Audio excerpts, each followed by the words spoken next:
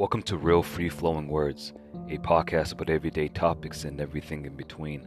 I go by the Rhyme Ruler, and I'm glad to be back with another episode. I know it's been a while since my last episode, but I needed some time to step away from the podcast to process something personal I was going through. Anyway, this episode will be a commentary and review on the last book I read titled Brainwashed: Challenging the Myth of Black Inferiority by Tom Burrell. As with every episode, I present a poem of mine, and the title of this episode's poem is So Delightful.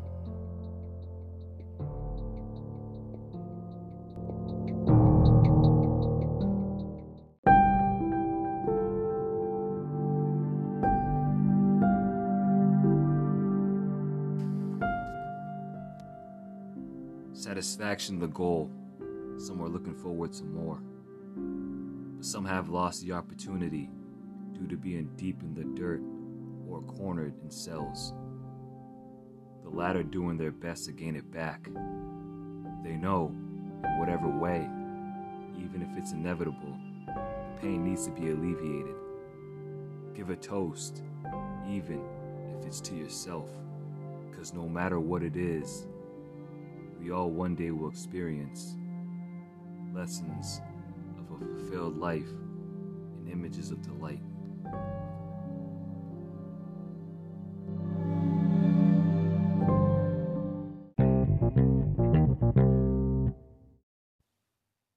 Brainwashed: Challenging the Myth of Black Inferiority by Tom Burrell was an engrossing and dense read that explained America's persistent and masterful propaganda campaign that marketed the conception of Black inferiority.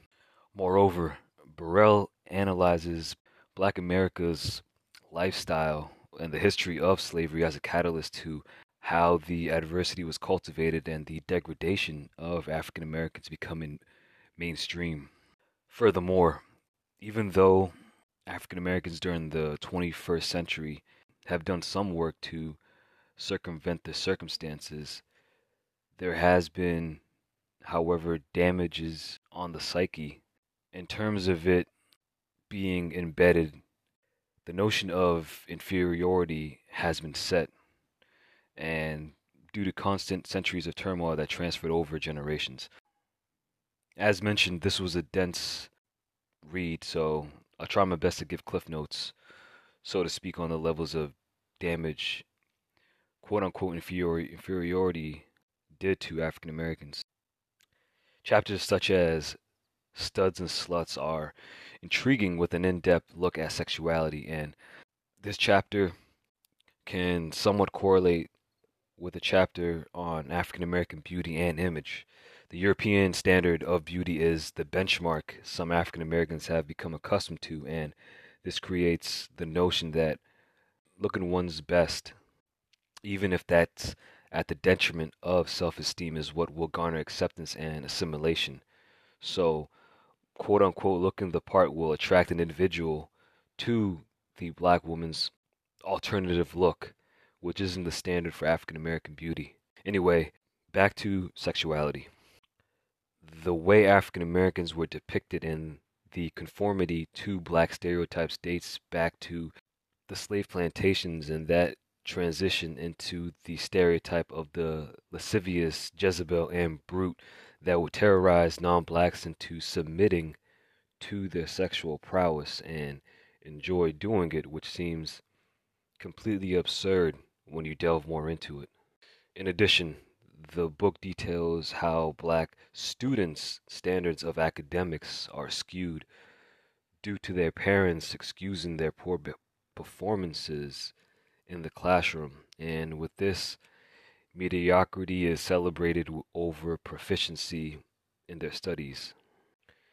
In regards to this, studies in the book stated that black students believe that changing this mindset to achieve academic success is considered trying to fit in or acting white, which is the kind of defeatist mindset that leads to stagnation and a continuous expectation of failure.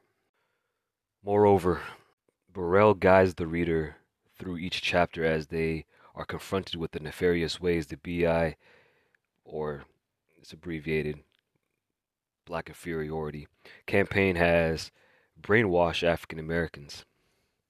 One of the jarring mindsets is how the BI campaign of brainwashing caused African Americans to start conforming to individualism instead of collectivism. In regards to this, Burrell points out that whenever African Americans coalesced in the past, it was for something beneficial. However, with that coalescence, it became evident that it got hampered by obstinate minds in the community, and this led to the dismantling of what was set to bring forth radical changes. Examples like the Black Panther Party and the Black Power movement are ones you can think of. In terms of the writing, Burrell made it comprehensive and candid with this style that consisted of intertwining studies, anecdotal experiences, and interviews with relevant Black figures that added merit to the theme of the chapters, and this, in my opinion, gave it a sort of documentary style. With that said, I think this book is a must-read to gain insight into how America's biggest marketing campaign of Black inferiority sabotaged the collective growth of African Americans in all facets of American lifestyle.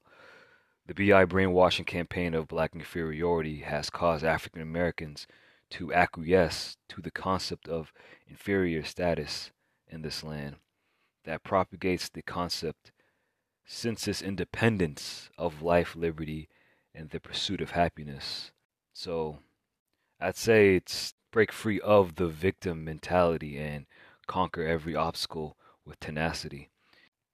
I want to end this episode by reciting a passage that really stuck out to me in the book.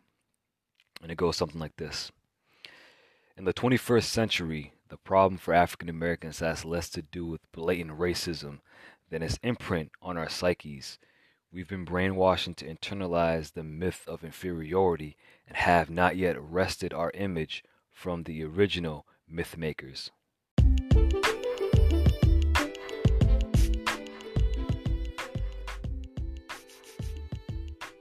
For more information on this podcast, you can go on realfreeflowingwords.blog. And if you enjoyed listening to this thought-provoking episode and would like to listen to more, subscribe on Spotify or whichever platforms you get your podcasts on. After subscribing, give the podcast a rating and review. The show has been brought to you by Anchor, which is providing a great and easy-to-use service for new and seasoned podcasters. Lastly, thank you for listening to Real Free Flowing Words with the Rhyme Ruler, and it's been real.